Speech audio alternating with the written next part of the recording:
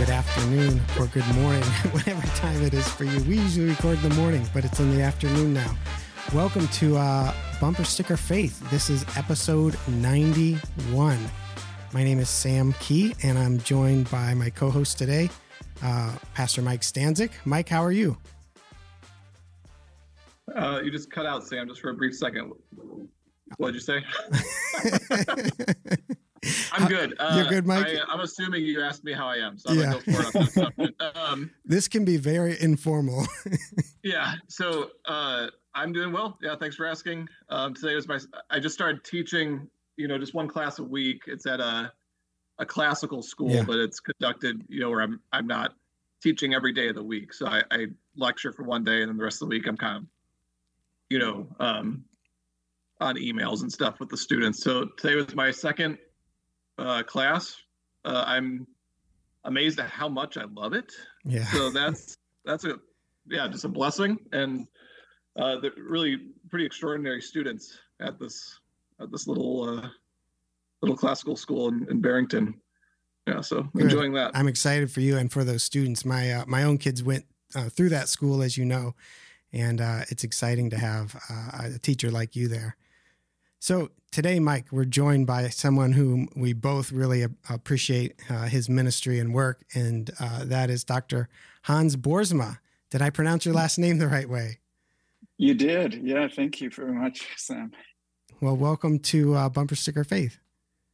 It's great to be with you guys. Thank you for having me. Good. And you're in British Columbia now? Yes, we actually live in British Columbia, although I teach at Nashotah House Theological Seminary in Wisconsin, and I'm there also quite regularly. Now, Nashotah House, what's the uniqueness of that seminary? It's an Anglo-Catholic seminary, which for those not familiar with that term, it's Anglican in character, but that's to say Anglican with a very much a high church, a high liturgical understanding of spirituality. Mm-hmm. So it serves both conservative Episcopalians and the Anglican Church in North America. And you do a lot of like spiritual formation there too with the students? Yes, we do. It's the MDiv program is residential only, so it's strictly a residential program. The mainstay of the seminary, at least, is strictly residential. And part of and an important part of that is formation. We attempt to teach in as much a Benedictine fashion as possible, which means there's work requirements. Mm-hmm. There are formation requirements of all kinds. There's in-depth academic teaching as well. So I love the combination of the Benedictine spirituality along with academic integrity. We haven't gone along with an increasing push to lower the requirements of the various programs that we have. So we have a traditional strength in terms of academic integrity. So it's a combination of the two, really, in terms of spirituality / formation and academic requirements. Wow. Mm-hmm. Both Mike and me come from evangelical churches and background, and so most of our listeners are evangelical too. And I say that because I am excited to have you on the show and to talk about what we're going to get into today, because there's a shallowness, I think, in our context of our tradition, a shallowness that I think that more of the ancient tradition, the medieval tradition too, helps to, I guess, bolster and deepen as well. Actually, I mean, a good example, I was having some breakfast with a friend this morning, and he's listened to some of our podcasts that we've been doing episodes lately, and we've had guys on such as Dr. Tom Price from the Theology podcast. And Tom has kind of introduced our listeners to the idea of the medieval cosmology and these and metaphysics as well. And my friend was like, why don't we hear about this stuff? He was totally, enthusiastic about it. but he says, I want to learn more about this. I want more of the depth. He craves it. And I do too. And so it's very much a part of my learning curve as well. And I can relate to that. I've taught at evangelical institutions for most of my life. Trinity Western University here in Langley, British Columbia for 6-7 years, and then for 14 years at Regent College in Vancouver. So the evangelical world is a world I'm very familiar with. And my own spiritual / theological journey is very much one where I've increasingly become enamored with the deep tradition of the Church over the centuries, including the metaphysical issues that you briefly alluded to. Yeah, and that's partly behind like our weird title of the podcast, Bumper Sticker Faith, because we don't want to be cliche. We don't want to be bumper sticker, but we do want to go deeper. And I totally forgot to introduce you to my listeners too. This is Dr. Hans Boersma, who is the St. Benedict Servants of Christ Chair in Ascetical Theology at Nashotah House. And as you said, you were formerly the J.I. Packer Professor of Theology at Regent College, which is very cool to me. And you have several, over a dozen books, including 5 Things Theologians Wish Biblical Scholars Knew. That's one after I learned about that. That could be a whole other topic. Heavenly Participation, fantastic book, which we'll touch on, I hope, today for sure. And then one of the other ones is Seeing God, which is a book I do want to get into a little today. The Beatific Vision in Christian Tradition. So I guess with that intro, when we're thinking about the book Seeing God, why did you write the book? Two reasons, I suppose. One is a deficiency, I think, in contemporary theology in terms of reflection on the beatific vision. We have increasingly, I think, an understanding of the eschaton, of the hereafter, that is sort of patterned on the way we see things around us today. We just think it'll be better. It'll be more of the same, but better. Yep. And so it's very much of this worldly understanding of the hereafter. And that is common not only among, let's say, call it laity, but it's common also among theologians and pastors and priests. To my mind, that is a problem. Certainly, it's discontinuous with previous tradition. Previous tradition always, as the title of my book indicates, always thought of seeing God as our aim in life, as our purpose, as our telos. So the beatific vision, the vision that makes us happy, is what that literally means. The vision of God Himself, nothing created, but the Creator Himself is our ultimate aim. God, at least according to Christian tradition, for most of the centuries.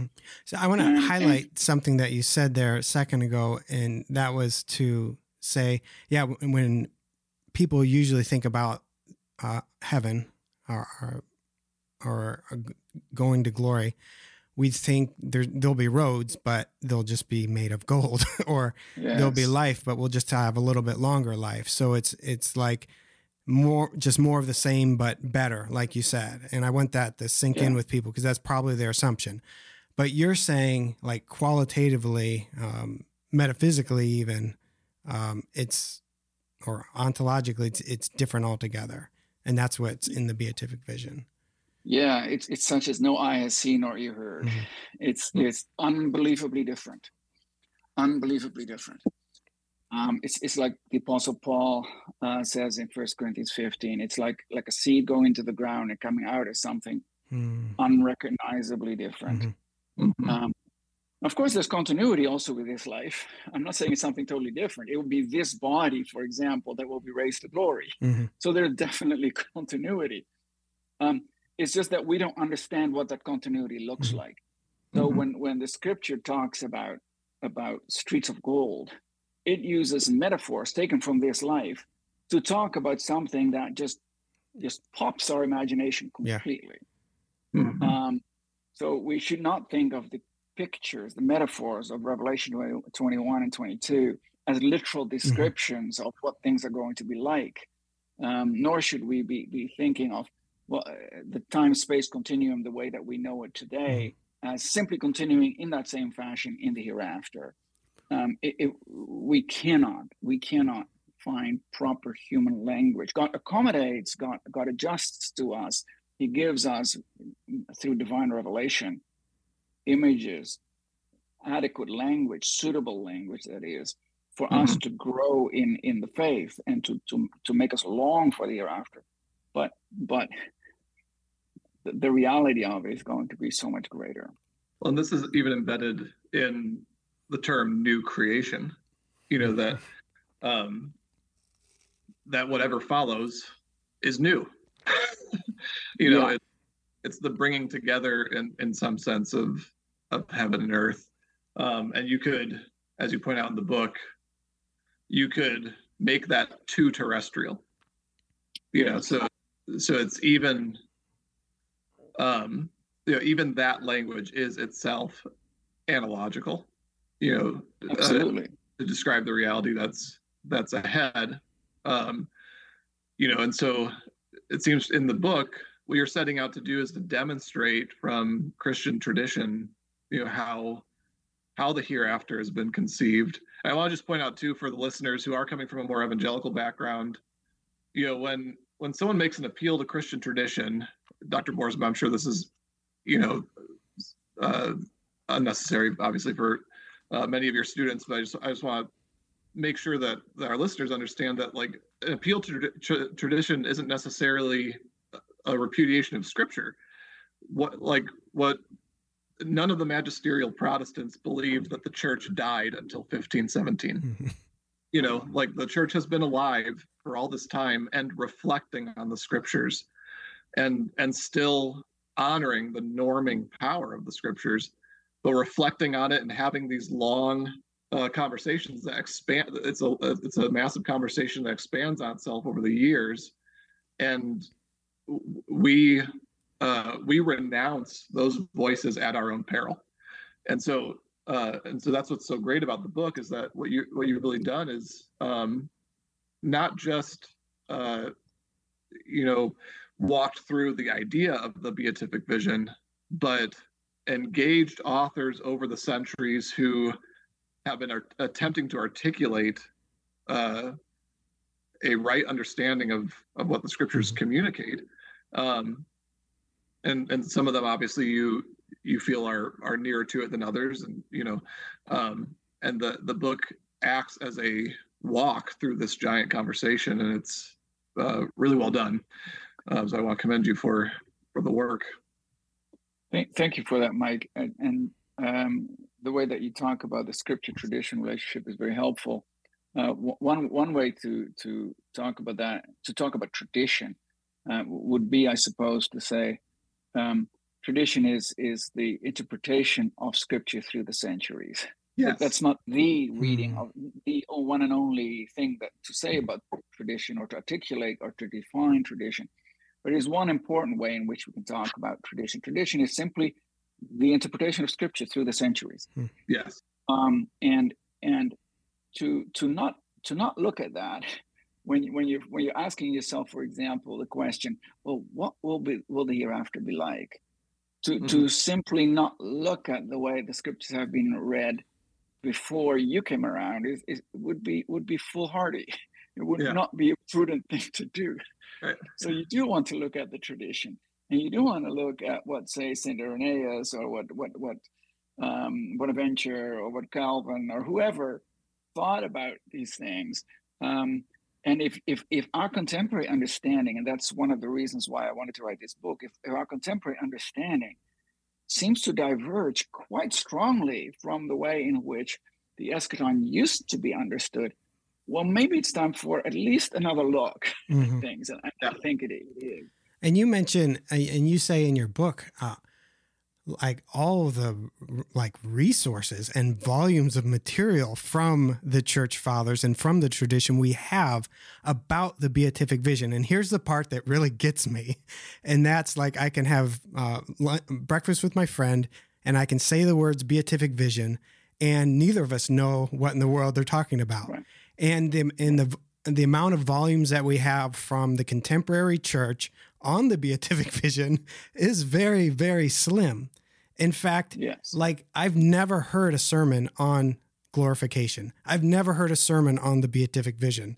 I've never heard not even one sermon on those, let alone a book or volumes and volumes and volumes. So there was something about, I mean, that to me even indicates that their cosmology, their worldview was fundamentally different for them to be able to concentrate and focus on this, whereas we don't, because things have changed. Right. Yeah, my experience is exactly the same, Sam. When I talk to people, when I was writing the book, you know, people typically, in terms of small talk, they'll ask you, "So, what are you working on these days?" and I would say, "Well, I'm working on the beatific vision." And I got reactions I never had before when I worked on any other project. Yeah. And it's 600 pages long. Yeah. Like there's what exactly? There's plenty of it. Are you talking about? Yeah. What is that? So that's a remarkable thing. And considering many of our listeners are evangelical listeners, it's perhaps good to keep in mind that it's not just the pre-modern period or the Roman Catholic tradition or Orthodox tradition that looks to the beatific vision as our final end, but it was the unanimous consent among the reformers and in the post-Reformation period among the Puritans, throughout the Christian tradition until rather recently, frankly. Mm-hmm. Why do you think that change has occurred? Do you have speak to that? And then after that, let's just define what the beatific vision is. You know, after that question, if we can, yes, yeah, to the extent that we can. So I don't know, Mike, that I could point to one particular factor only. I do think that one. Let me point out two aspects. One is I think the change in our eschatology, the removal of the beatific vision from our horizons, is in some sense modernity come home to roost. Mm-hmm. So wherever the causes of modernity lie, I think in the same place you'll also find the causes of the loss of the beatific vision. What modernity basically does is it wants to make us at home in this world, happy with the things that we have, and not look for any sort of otherworldly cause for them, not look for any other final cause or purpose for them. Simply look at the things themselves and be at home with them, and enjoy them as ultimate. That is fundamentally at odds with the Christian faith, from my understanding of it, and over time, I think you'll find that if you intend to remain a Christian, and nonetheless you're deeply influenced by these modern presuppositions, you're going to reconceive eschatology as well. So that's the main thing, perhaps I'd want to say. And the second thing is, and here I have some criticism of my own tradition in which I grew up. I grew up as a Calvinist within a neo-Calvinist context. And I think neo-Calvinism has been tremendously influential, not only among certain groups of Reformed theologians, but within evangelicalism more broadly. And in my book, I point to Herman Bavinck as a well-known Reformed theologian, 20th century Dutch theologian, who's quite critical of the way in which the beatific vision has functioned through the centuries. He doesn't quite write it off, but associates it mostly through his writings with the Roman Catholic tradition. which I think gives people an excuse to let go of it altogether. In the introduction of the book, I highlight two theologians, both the Roman Catholic theologian Hans Urs von Balthasar and the Reformed theologian Herman Bavinck, as both in different ways being critical of the beatific vision.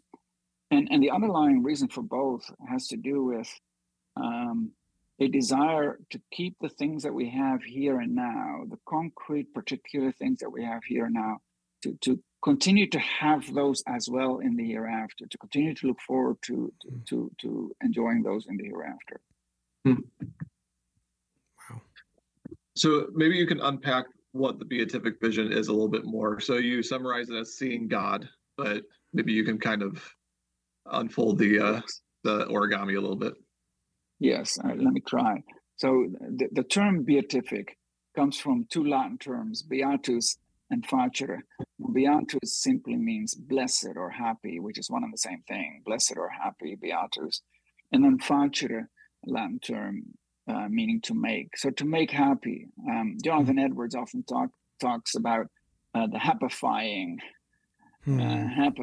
vision of God, which is an odd English term, of course, but a really good rendering of beatific. The beatific vision is the vision that makes us happy. Now, of course, we don't want to think of happiness the way you and I, as modern people, typically think of happy, as in this really sort of shallow fashion. No, it's happiness in the deepest possible manner that we can think of happiness. In fact, it is such a deep happiness that it's a happiness that we can associate ultimately only with God Himself. According to many Christian theologians through the centuries, God is happiness. God is supremely happy. Not just is He a supremely happy, quote unquote, individual or person. No, God is what happiness is like. God is truth. God is being. God is goodness. God is beauty. God is also happiness. So when you and I are happy, say we find happiness of some sort of incipient kind in walking our dog for a daily walk in the morning, it makes us feel pretty good. At least it does me. I love my dog. So go take my dog for a walk, and it genuinely does make me happy to do that. And you can all think of your own individual examples of things that make you happy. That already, those ordinary things already give a happiness that is a participation, an initial participation in ultimate happiness, namely God Himself. Now, I don't want to make this I don't want, in saying that, I don't want to downplay in any way the happiness that we will finally have in meeting God Himself face to face. But what it does do, that example of walking the dog, what it does do is it shows that there is not a separation between, but a continuity of nature and the supernatural, the things that we experience here and now, and the things around us, and our eternal happiness in God Himself. Now, when we see God face to face, the glorification that you talked about earlier, Sam, when we see God face to face, we experience a happiness that only God can give, that nothing else can give. That's why that's ultimately, I think, why beatific vision was so central to the Christian tradition. For if you say, for example, that walking my dog is going to make me ultimately happy, this worldly thing like walking my dog is going to give me ultimate happiness, you're sitting, as C.S. Lewis would put it, you're setting your sights pretty low. That's not very good. Yeah. It's not something to be ignored or poo-pooed. It's just that it's pretty small. It's genuine. And that would be true even if you're setting your sights on changing the world and achieving unprecedented wealth and all those things. Lewis, all those things. You're setting your sights too low. And setting your sights too low. Speaking of setting your sights, Why is it vision, sight? Why isn't it the beatific sound or the beatific feeling? Yeah.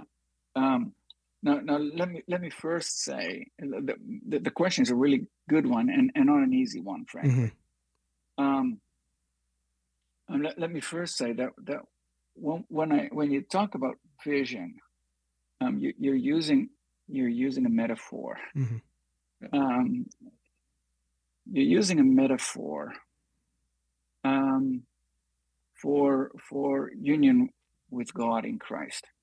You're using a metaphor for what is also often called deification or divinization. Sharing in the characteristics of God, that is, the happiness of God. So the point is not that we in the hereafter, God is sitting on a throne, say a literal throne, and you and I, hopefully, and lots of others, will be standing in front of the throne looking at God. Sometimes the criticism of the doctrine of the beatific vision is that it creates a distance between God and us. That's, for example, Hans Urs von Balthasar's criticism of it. He says it's not that such a great understanding of the hereafter. He says we're because it creates treating God as just an object that we're looking on. So right, okay, yeah, God is one object to look at. God is not one object among many objects. God is being itself. Not a being among many beings. So the very idea that God could be one individual and us would and we would be standing there, sitting there, looking at him as an object is quite preposterous. Yeah. Really. So that's not the beatific vision. It's not the beatific vision. That's very helpful. Yeah. So if it's, and you might want to follow up with the question, well, if it's only a metaphor, why focus on this one so much, right? Yeah. And well, there's a verse that kind of captures this too. First John 3:2, it says, when he appears, we shall be like him because we shall see him as he is. So based on what you just said, that already helps me with that verse, because I'm thinking to myself, why, John, are you saying because we see God, then suddenly I'm going to become like God, like my very being is going to change. So there has to be more that's going on than merely me from a distance, as you said, objectively looking at God, because this vision has to do with my, I guess, ontology, my being changing. Yes, absolutely. Blessed are the pure in heart. Same thing, right? Yeah. Matthew 5:8 is the same as 1 John 3:2. Blessed are the pure in heart, for they shall see God. A purity is required to see God, and vision of God in turn purifies us. It's cyclical, in other words. So it has everything to do with an ontological change, with the change of who we are. Now, why vision and not some other way of hearing, smelling, whatever, one of the five senses? Why not another one? One is the kind of thing that you're already alluding to by quoting 1 John 3:2. It's so important in Scripture. Vision. It's all over the Scriptures from the very beginning. I mean, at some point in the book, I talk about Moses, and his desire to see God, and God, and him. At some point, it says in Exodus 33 that he sees God face to face, and then Moses is still not satisfied, and he says, "Yeah, but," and he again asks, "Lord, I want to see thee." And God says, well, you can see my back, but no man can see me and live, right? I mean, those are powerful descriptions. So even though he has already seen the face of God, God says, yeah, but you cannot see my face, which raises all sorts of questions. If you've already seen the face, how can you ask for more, and how can it be denied? Those are questions, of course, that, as you can imagine, that people have reflected on through the centuries. And so it's there in the book of, it's there before. All the way back to Genesis, where God saw what he made and said it was good. And then when Adam and Eve saw the fruit in the garden, so sight is, like you said, it's a theme, major theme.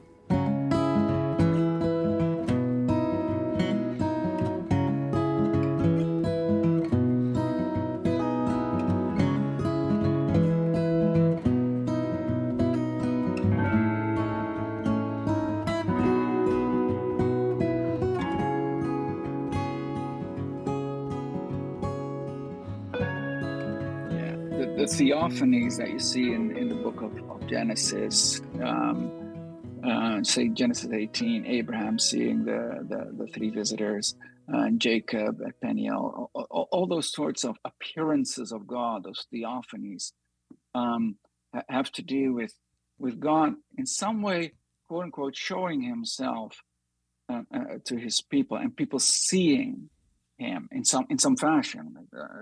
And that runs throughout the scriptures. So, and St. Paul in 1 Corinthians 13:12 picks up on that when he says that now we only see in part, but then we shall see him again face to face. Exact same language that the book of Exodus used. So one reason for the centrality of vision is that it's prominent in scripture. Another reason, I suppose, for its prominence, and a reason why it's not only Christians who thought of beatific vision, but even pagan philosophers did, such as Plotinus, for example. He talks about he uses the language of beatific vision. It has to do, I suspect, with the fact that vision does things that none of the other senses does. It gives us a true grasp of many things. Whereas when I'm listening to you, and if say Sam and Mike, you both start talking at the same time, I'm tuning out. I can't take it in. But vision allows me to see you both at the same time. I'm looking at you both on my screen right now, and if I look above the screen, I see the street in front of me, etc. I see all these things at once. So there is a comprehensive character to it. And perhaps most importantly, what vision does, at least according to the ancient world, and I think they were onto something really, really important here.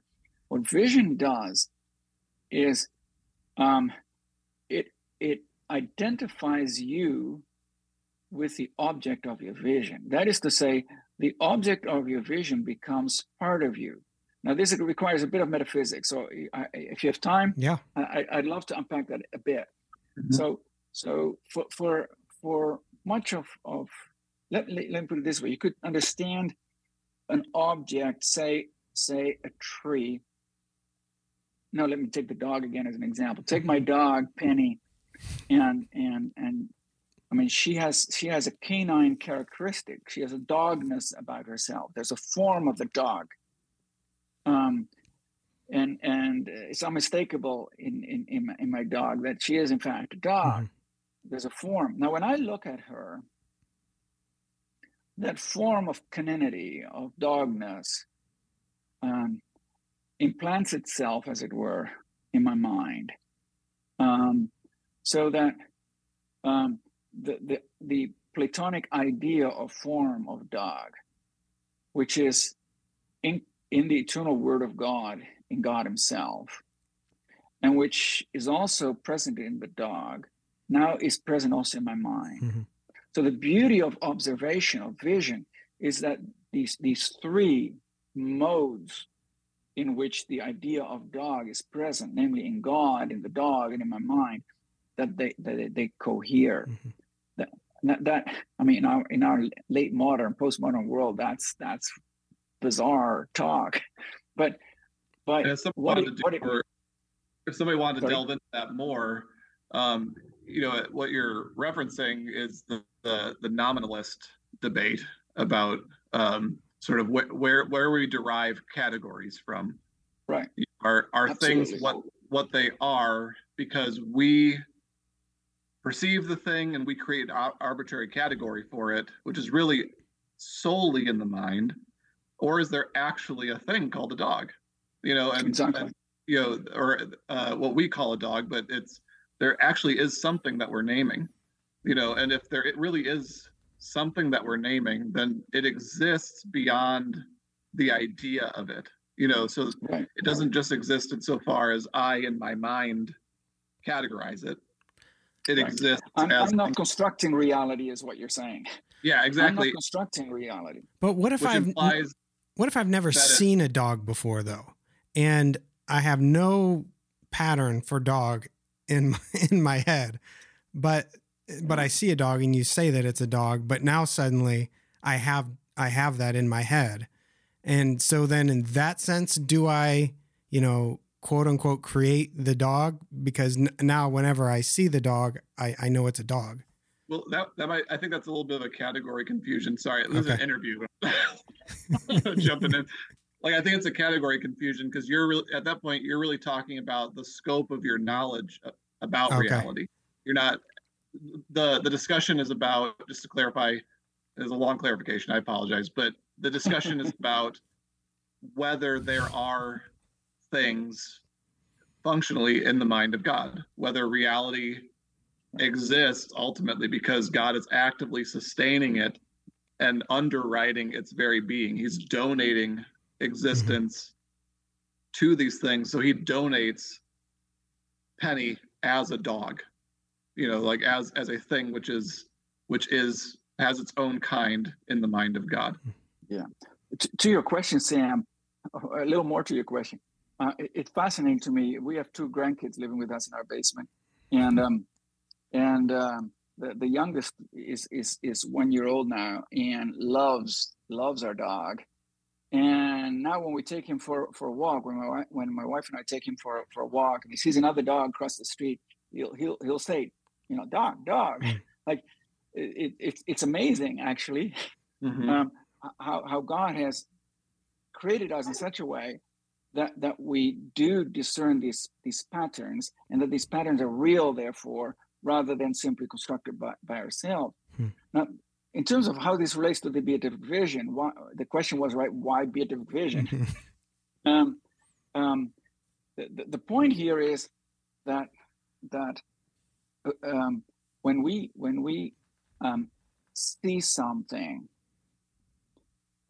the object becomes in some manner part of us. It enters into us. We identify with it, and we take it into ourselves. So it is never, even in ordinary vision, it's not a matter of you have an object out there and I'm down here, and we're completely separate from each other. That sort of substance metaphysic is at least as far as I'm concerned, already out. No, because when I see an object, the object becomes part of me. Now that's both really encouraging and really disconcerting, because it now becomes really important what you allow to enter your field of vision, and what you keep out. Because whatever you see becomes part of you. It shapes you. It forms you. And that's obvious to anyone who has witnessed violence. Right. You're never the same person after you witness something really horrific. PTSD has everything to do with the kind of things that you have seen. I mean, there's 2 fields especially, right? Sexuality and violence, where these are really, really important things. Yes. But even in more mundane things. Yeah. If this life is preparation for death, that is to say, if it is preparation not for death itself, but if it is preparation for the hereafter, for seeing God face to face, then our vision, the things that we see, should be training for that. It should equip us it should purify us, so that purified, we are able to see God. Only the pure in heart shall see God. Blessed are the pure in heart, for they shall see God. Well, our vision is a filter, and what comes in can and should prepare us. Okay, so let's key off that word preparation for let's shift to that, because part of what you're saying too that I want is foundational to your argument, to the beatific vision, is we have a telos. Humans have a telos. Yes. And again, if I go into my church and say, hey, we have a telos, no one will know what I'm talking about, basically. Sure. And because we have a telos, so define what that is, but because we have a telos, we are being prepared for that telos. Telos simply means purpose or end or aim, something like that. A very ordinary word. So, and we all know about ends or purposes or goals. We have them all the time, right? I have a goal of writing a book, and lo and behold, it just got finished before the deadline. Mm-hmm. We have goals all the time in life for all sorts of things, and that's a good thing too. Otherwise, we'd be wandering aimlessly. So goals are inherently a good thing, and most of us recognize that in our day-to-day activities. Although it's becoming more difficult, I think,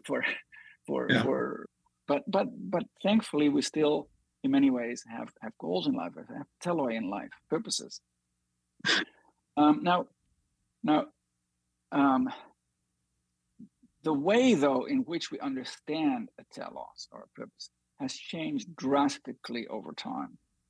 So when you and I talk about having an aim, I'll say, okay, I set as my goal for today X or Y, and I construct that goal, and I can either make it or not make it.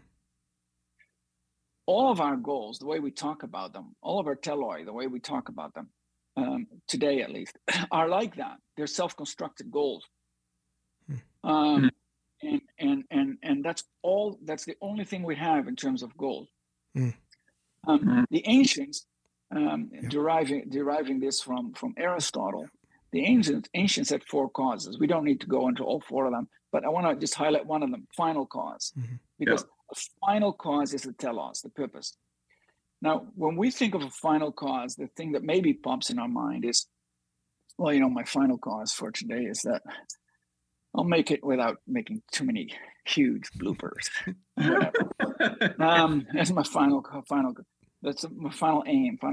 But you see, for the ancients, for Aristotle, the final cause was actually a cause. It has a strength.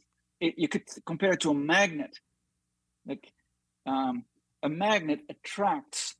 So a magnet is at the end. At the end, if I hold my magnet here and the little metal object here, the metal object just goes there.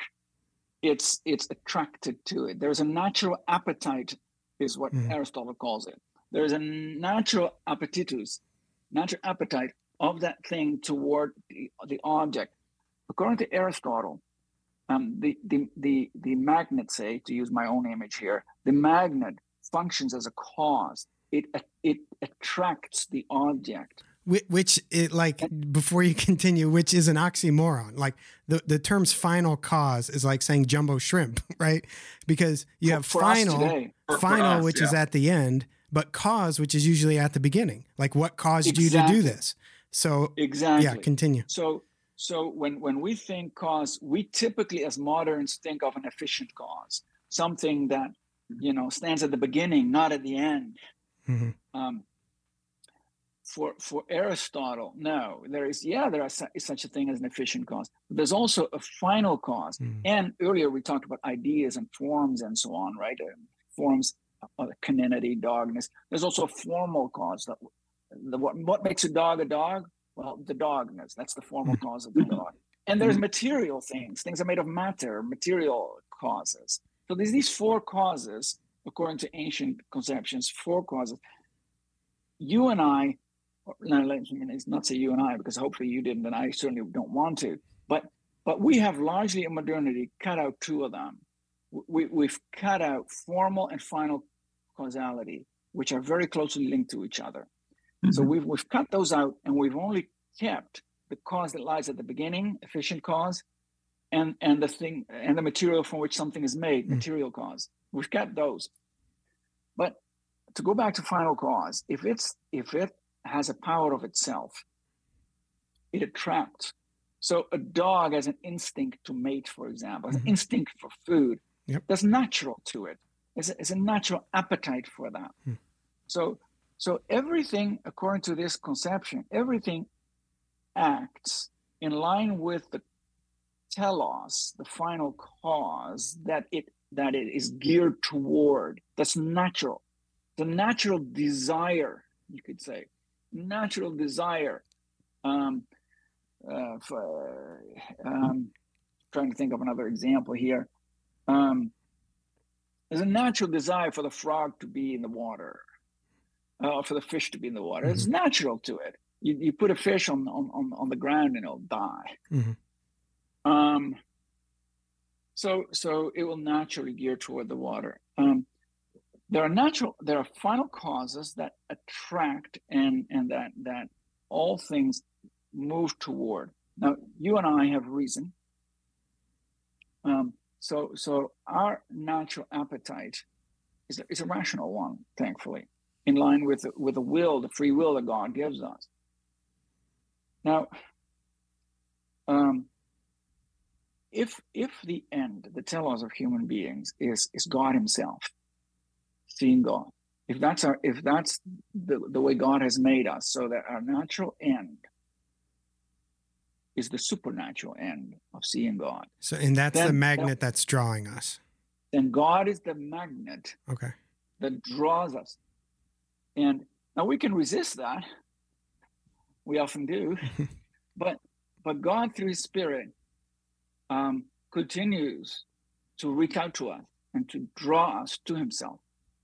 And so there is, as people often called it in the Christian tradition, there's a natural desire for the beatific vision. Now, we obstruct that often through our own sinful ways, but that's how God has made us. So the final cause, God Himself as our end, is for Christians then really important. You cut out final cause, and we literally start either wandering around aimlessly, as we only have to look around us or look inside of ourselves to see our own wandering spirit, or we're constructing our own ends. And the difficulty and that's typically what we do in modernity. We construct our own ends. The difficulty with that is we no longer have common ends because we're self-constructed. We're self-constructed. And so it's very difficult to live together if you don't have a common end toward which we all aim. And this is the idea of being pulled like a magnet to God. This is why it's the beatific vision, why it's the happifying vision. To go back to the earlier point about, I walk my dog, that makes me happy. I go fishing, that makes me happy.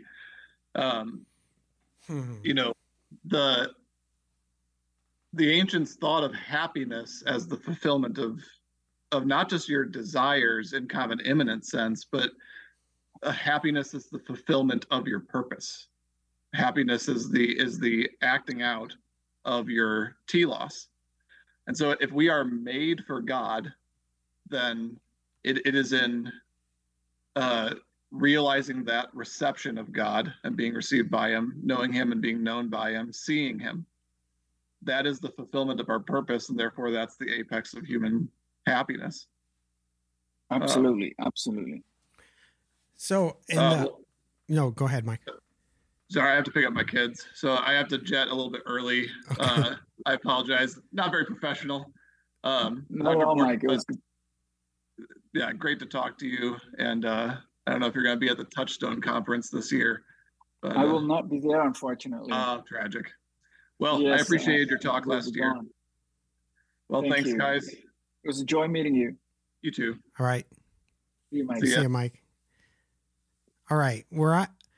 I guess in the time that we have, so back to that 1 John 3:2 verse that says, when we see Him, we'll be like Him. So I see two things that are part of this thing that's drawing us, seeing God, right, in the full way that we talked about, but then being like Him too, having that change in us. Like those two things are drawing us, seeing Him, being like Him. That's what's drawing us. That's what's drawing believers. And if so, then you say in your book, which is so helpful, that God is apprenticing us right now towards that. So for God to love us, be at work in our lives, care for us. He'll be nurturing that revelation of himself, that final that draw right now, right? I think that's helpful. And I guess how does God do that? Because you're saying that we need to learn to see God now, like in a smaller way, and we need to learn to be like God now in small ways. So how does God apprentice us in that? And what can people look for in their own lives? That's a great question. Thank you for that, Sam. A couple of things about that. One is God always acts in line with who we are, with our capacities. John Chrysostom and John Calvin, picking up from John Chrysostom, God accommodating himself, God stooping down, as it were, and God, as Calvin puts it, babbles with us like he talks to his kid, like we talk to our kids. God babbles to us, and so when God apprentices us, he takes on, as a good teacher would, takes on or approaches us at the level at which he as it were encounters us.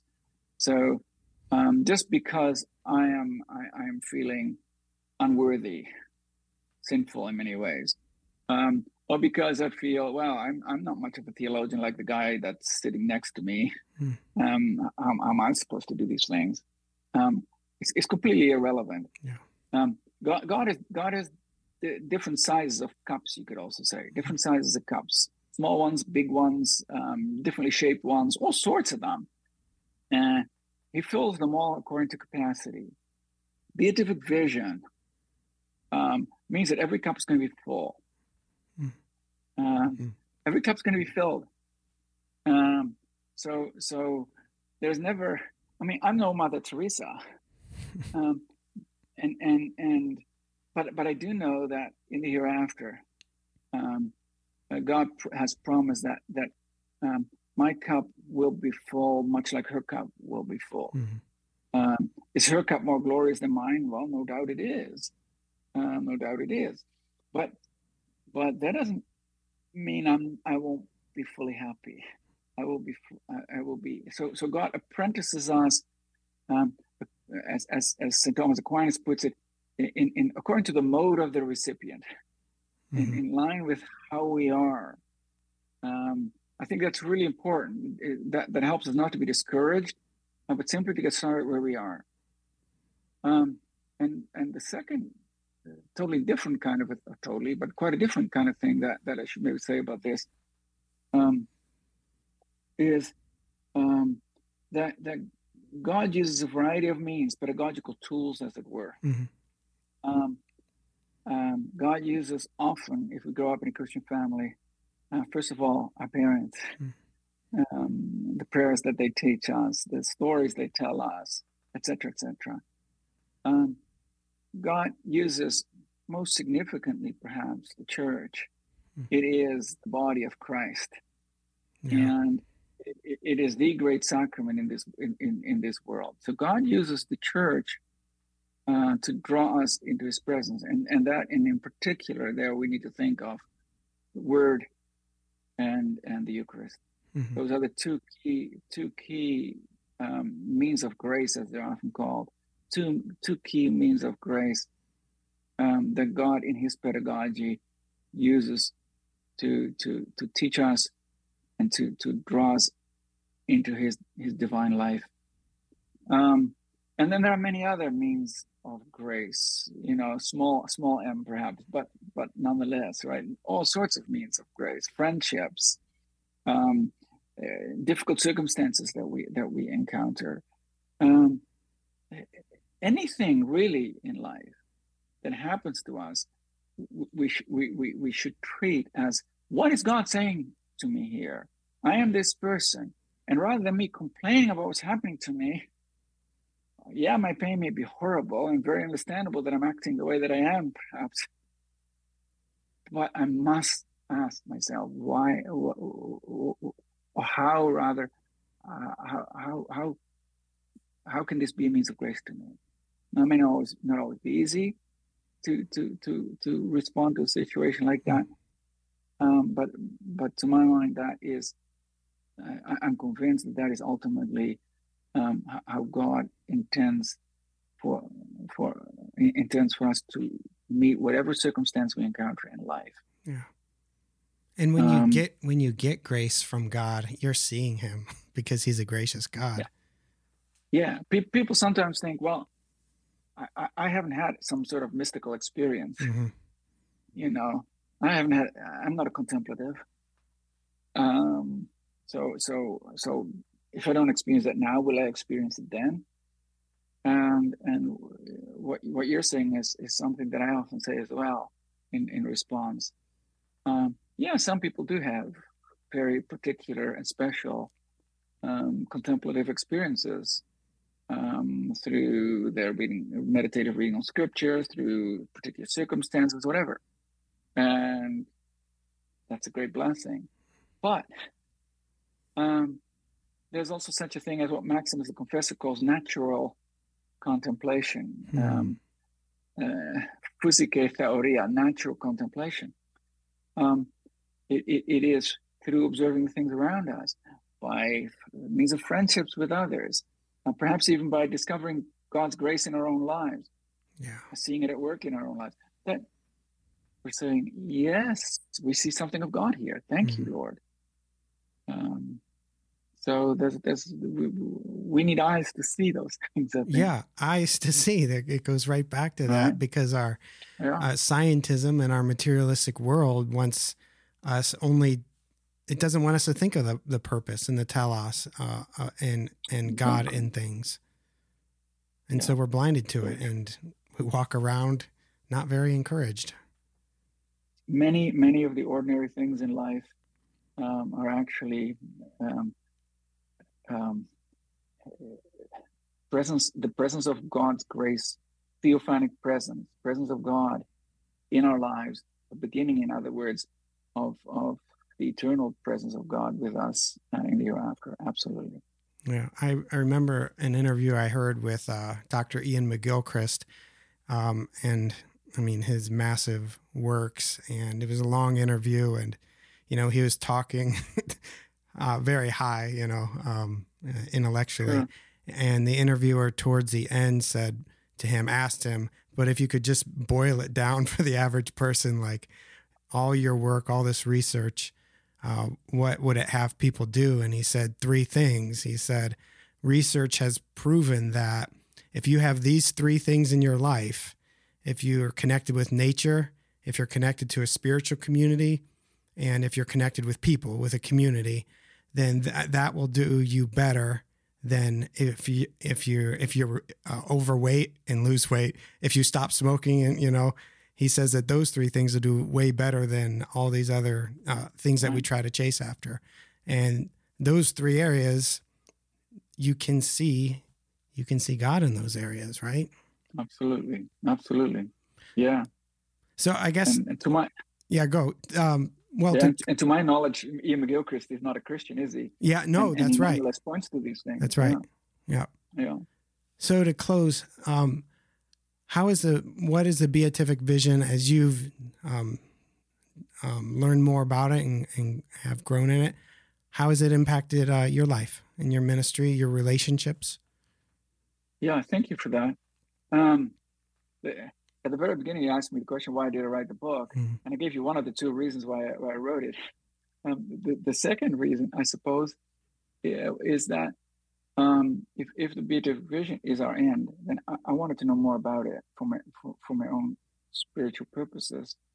I guess you study what you love, and I wanted to know more about what God, the quote unquote place where God wants to take me.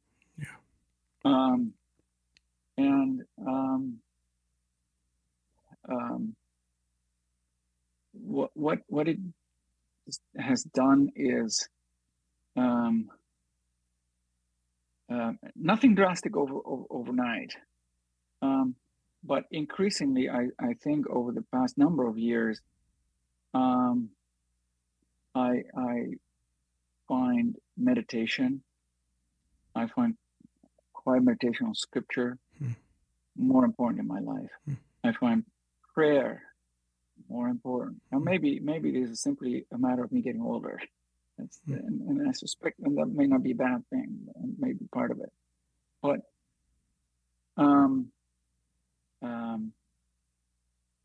the frenetic activity that used to possess me, as it were, and again, maybe that was a good thing, but that's changing in me. I've noticed, and I've become more at home with solitude, more at home with silence, and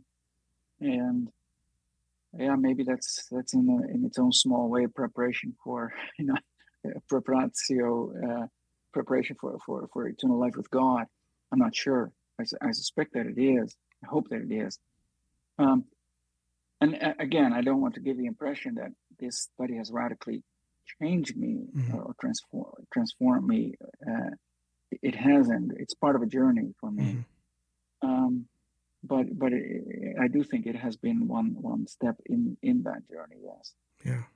Well, I love that, because those are humble things, and like, it's not like that's anything to boast about.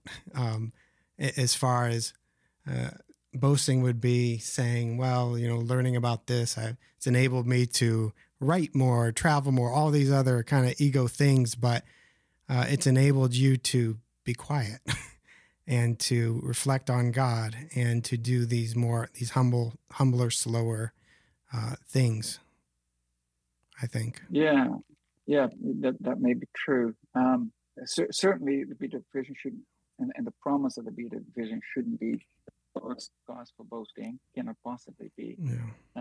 We don't attain the Beta Vision on our own strength, and the means that God puts in our way toward it are His gifts, pure and simple, and we hold up our hands as beggars. Yeah.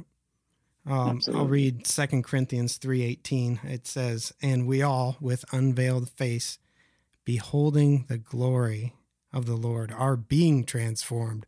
So that's God transforming us, are being transformed into the same image from one degree of glory to another. Yeah. Degree by degree. Yes, part of a beautiful chapter, end of a beautiful chapter about us turning toward the Lord. And all this, as the Apostle Paul says there, and as you just emphasized too, all of that through the working of the Spirit who writes God's laws in our hearts. Yeah, thank you.